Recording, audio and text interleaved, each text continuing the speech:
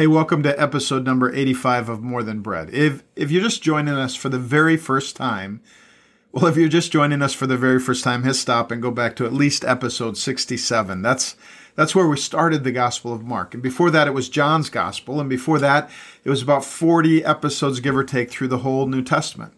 So I'm Dan Nold. I'm your host, Bible reader, and sometimes scripture explainer.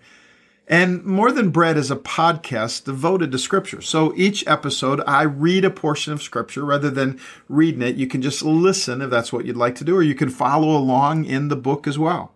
Today, we're looking at Mark chapter 6, verses 14 through 29. And after I read, I want to help you listen, learn, and lean in. The lean in part is the so what. So what do I do with what I've heard?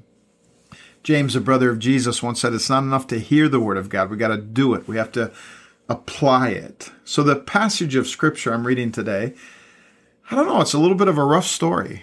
I mean, it's not so bad if you're not there, but I just want you to put yourself there as I read. You can put yourself in the place of John the Baptist or one of his followers, or maybe put yourself in the sandals of Jesus, or even Herod the king. However you do it, just take an imagination moment as I read and insert yourself in the story. I'm reading Mark chapter 6, verses 14 through 29 in the New Living Translation. Here's what it says. Herod Antipas, the king, soon heard about Jesus because everyone was talking about him. Some were saying this must be John the Baptist raised from the dead. That's why he can do such miracles. Others said he's the prophet Elijah. Still others said he's a prophet like the other great prophets of the past. When Herod heard about Jesus, he said, John, the man I beheaded, has come back from the dead. Now, my words, this is John the Baptist. That's who Herod is talking about. And remember, that's where Mark starts his gospel, with John the Baptist, the one who prepared the way for Jesus. So Herod, at this point in the story, has had John the Baptist beheaded. And now Herod is thinking that Jesus is John come back from the dead. Verse 17, for Herod had sent soldiers to arrest and imprisoned John as a favor to Herodias. She had been his brother Philip's wife. Herod's brother is Philip. Herodias is Philip's wife. She had been his brother Philip's wife, but Herod had married her. John had been telling Herod, it's against God's law for you to marry your brother's wife.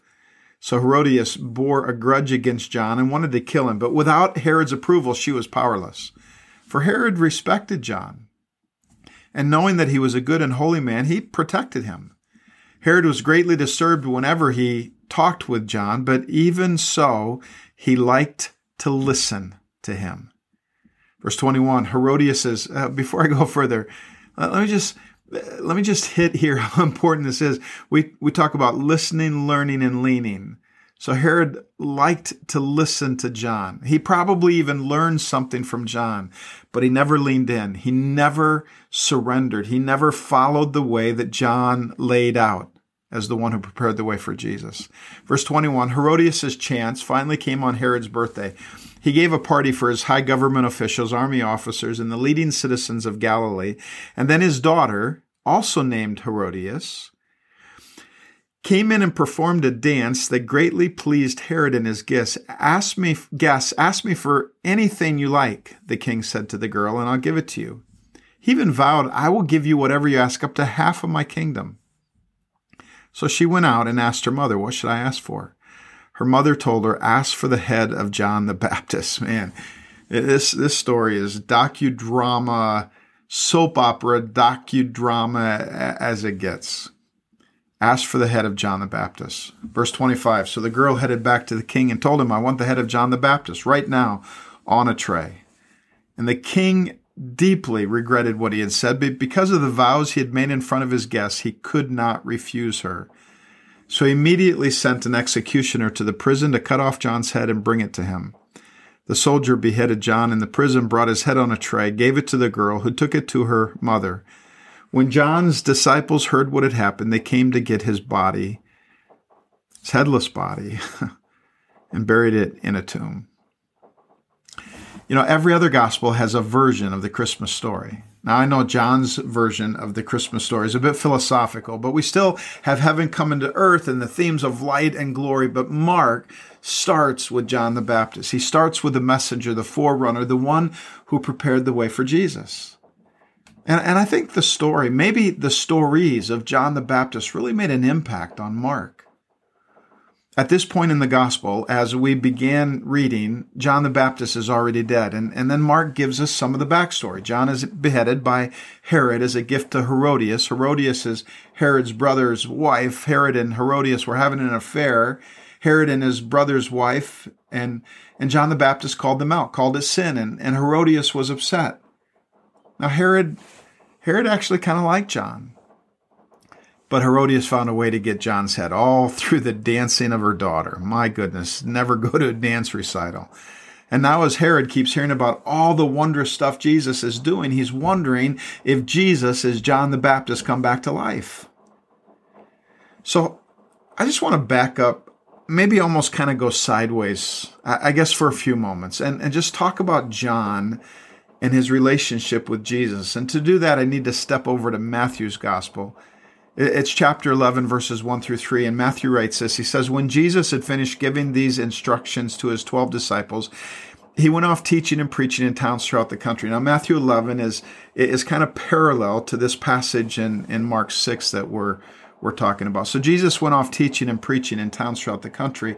And John the Baptist, who was now in prison, so this is before he died, but in prison, he heard about all the things the Messiah was doing, and so he sent his followers, his disciples, to ask Jesus, here's a question. Are you really the Messiah? Are you really the Messiah, the Christ, the King that we've been waiting for, the Savior, or should we keep looking for somebody else? Are you the one, or should we keep looking for someone else? That's a legitimate question, one that any one of us could and probably should bring to the Gospels, because every one of us has to answer it. So let me tell you how I answer it. I mean, think about this. He was born in a small rural village 2,000 plus years ago, and yet I believe he always was, always is, and always will be. He rarely physically traveled far from home. He was not a world traveler, and yet I believe he created the whole world. He lived a few years past the age of 30, but I believe his life divided history into two times, the time before Jesus and the time after. He was born to a blue-collar couple, father a carpenter, mother a teenager. He could identify with today's working poor. In his lifetime, did more than a dozen call him friend? Did more than a few hundred ever call him leader? Did more than a few thousand ever hear him speak? He had no business. He didn't lead an army. He was never elected to office. He didn't write any books. So many people simply missed him. Of course, sometimes it was hard to miss that he was the one. Like that time when they were out on a boat and a storm arose, such a storm, the sailors were fearful. Waves higher than a house tossed them back and forth. They thought they were going to die until Jesus woke up from his nap and spoke to the storm. They knew that day. Or when he called Lazarus to come out of the tomb, or took a sack lunch and fed enough people to fill an arena. Or how about the day when he hung on a cross and he called upon God to forgive the ones who put them there. And then when he died, the world got dark and the earth shook, and a Roman soldier that day said, I don't know, I think he was the one. Or how about a few days later when he rose from the dead and showed up at dinner, and everyone but Thomas said, you're the one. So how do you answer that question? You understand, if he really is the one, if he really is who he claimed to be, then he is the single most significant person who ever lived. Jesus, are you the one? Each and every one of us must answer that question personally. Jesus, are you the one? And if we say yes, well, we really haven't said yes if it doesn't radically, completely, and totally change our lives. John was Jesus' cousin. He's called by some the baptizer, but he knew that his purpose in life was to prepare the way for Jesus. We already read that back in Mark chapter 1. John knew, I'm telling you, John knew that Jesus was the one. One day while he was still in his mother's womb, his mother came close to Mary, pregnant with Jesus in her womb. And when he got close, John jumped. Before he was even born, he knew that Jesus was the one.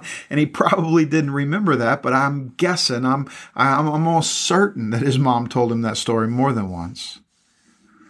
But there was still a day when John asked the question, Jesus, are you the one? Or should we keep looking? Are you really the Messiah? That word means king. John was asking, are you the king? Are you the Savior? Are you the king of the kingdom? We've been waiting so long. In Mark chapter 1, remember, we found that John the Baptist defined his life as preparing the way for the kingdom of God. He was out in the wilderness preaching, repent, for the kingdom of God is at hand. John wanted to know, has the kingdom really come? John is doubting a little bit. He's questioning. He's wondering, do we need to keep looking? Now, why should we care about this question today? Does it really matter? Well, it mattered to Jesus. Everywhere Jesus went, he talked about the kingdom of God. The good news is not simply that we can be forgiven and go to heaven when we die. The good news is that the kingdom of God has come here and now. The kingdom of God was Jesus' primary teaching topic. Everywhere he went, he announced the kingdom of God has come. There's a new government, not a political power, but a spiritual power.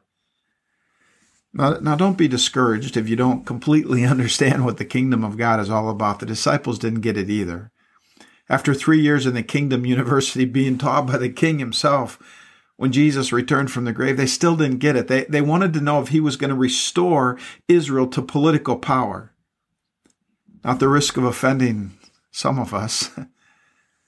I just say it seems like the people of God have always been a little bit too concerned about political power. What did Jesus say? In Acts 1:7-8, he said, wrong question. What they didn't understand was that the kingdom is a person, not a place. The kingdom is a reign, not a realm. It's not a what or a where. It's not a nation. It's a who.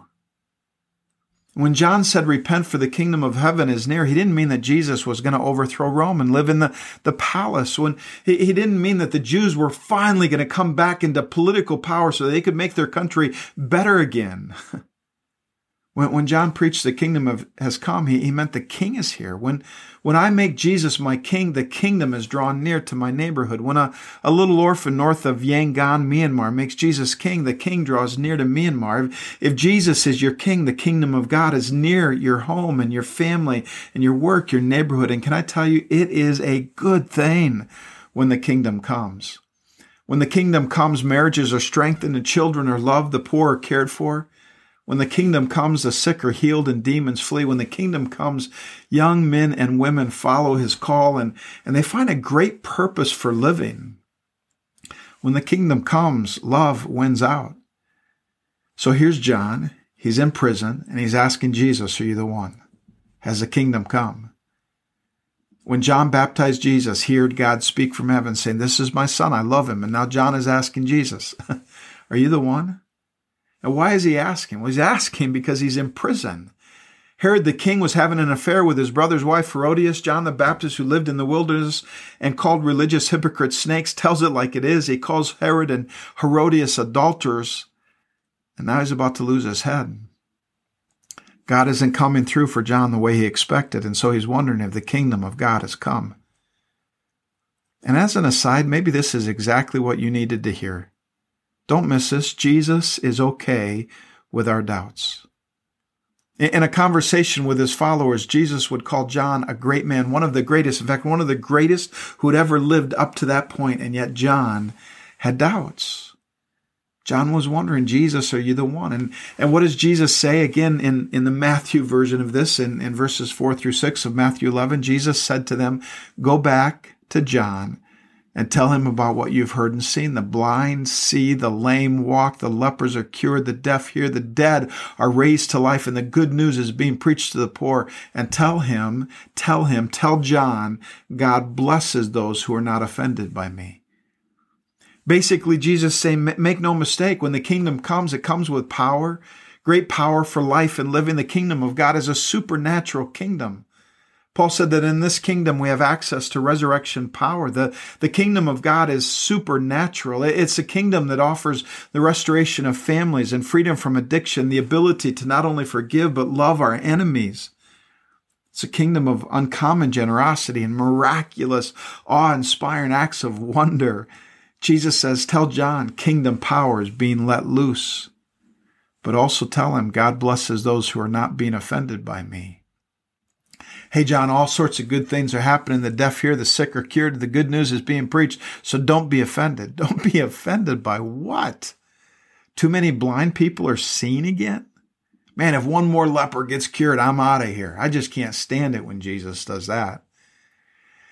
See, here's what Jesus is saying to John. That's right, John. The blind are seeing, the deaf are hearing, people are even being raised from the dead. The kingdom of God is expanding. Yes, I have done all this and more for others.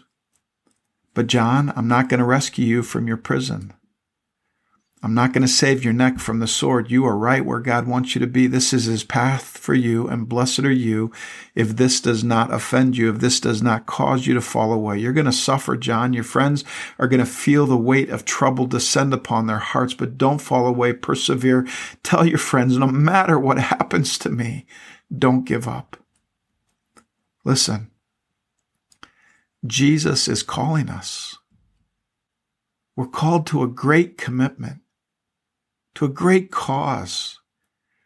He has shaped your heart so that it would flow with the courage to give your life away to a great cause, to make a great commitment. Some of us are just trying to survive, but God has uniquely shaped your heart. I don't care how old you are, what you're doing, how much you've succeeded or failed. Listen to me. God has uniquely shaped your heart for a great commitment. What commitment is he calling you to make? Again, in Matthew 11, this backstory, side story of John. When John's disciples had gone, when they left Jesus and went back to John, Jesus began talking about John to the crowds.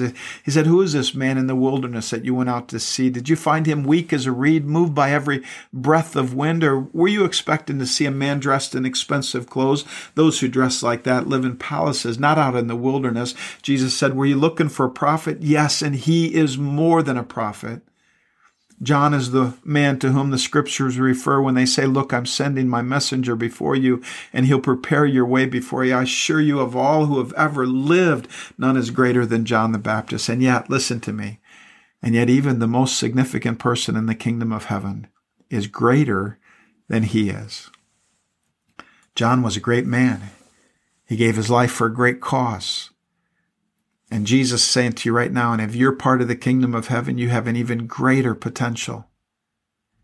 You have an even greater potential. Let me say that again. Do you hear me? You have an even greater potential. Let me read the story again in Eugene Peterson's paraphrase, The Message. Mark 6, verses 14 through 29. King Herod heard of all of this, for by this time the name of Jesus was on everyone's lips. He said, "This has to be John the Baptizer come back from the dead. That's why he's able to work miracles." Others said, "No, it's Elijah." Others said, "He's a prophet, just like one of the old-time prophets." But Herod wouldn't budge. "It's John. Sure enough, I cut off his head and now he's back alive."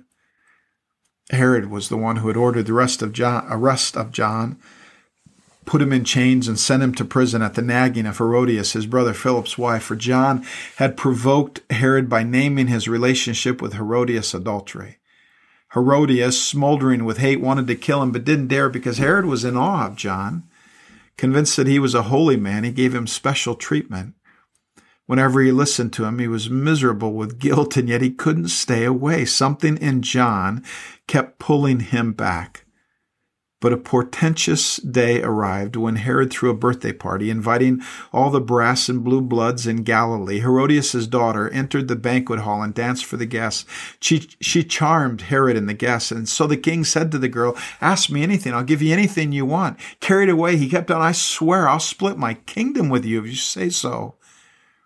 She went back to her mother and said, "What should I ask for?" "Ask for the head of John the Baptizer." Excited, she ran back to the king and said, "I want the head of John the Baptizer served up on a platter, and I want it now." That sobered the king up fast, but unwilling to lose face with his guests, he caved in and let her have her wish. The king sent the executioner off to prison with orders to bring back John's head. He went, cut off John's head, brought it back on a platter, and presented it to the girl, who gave it to her mother. When John's disciples heard about this, they came and got the body and gave it a decent burial. Let me pray for us. Father, thank you so much for John the Baptizer. Thank you that he was somebody who saw his cause, his commitment was to prepare the way for Jesus to come. God, I pray for each and every person listening to this that you would help us to be people like John who prepare the way for you, Jesus, to come into our homes and our families, into our neighborhoods, our workplaces, our schools, everywhere we walk and work and live and play. I pray that you would give us a sense of courage. And more than anything, Jesus, I pray that by your Spirit we would answer the question, Jesus, are you the one? And that in the answer of it, it would radically change our lives, that we would surrender everything that we have to you. Spirit of God, whatever you want us to listen to, give us ears to hear. Whatever you want us to learn, give us a mind that understands. And wherever you want us to lean in, I pray that we would walk in the way that you have for us. In Jesus' name we pray. Amen.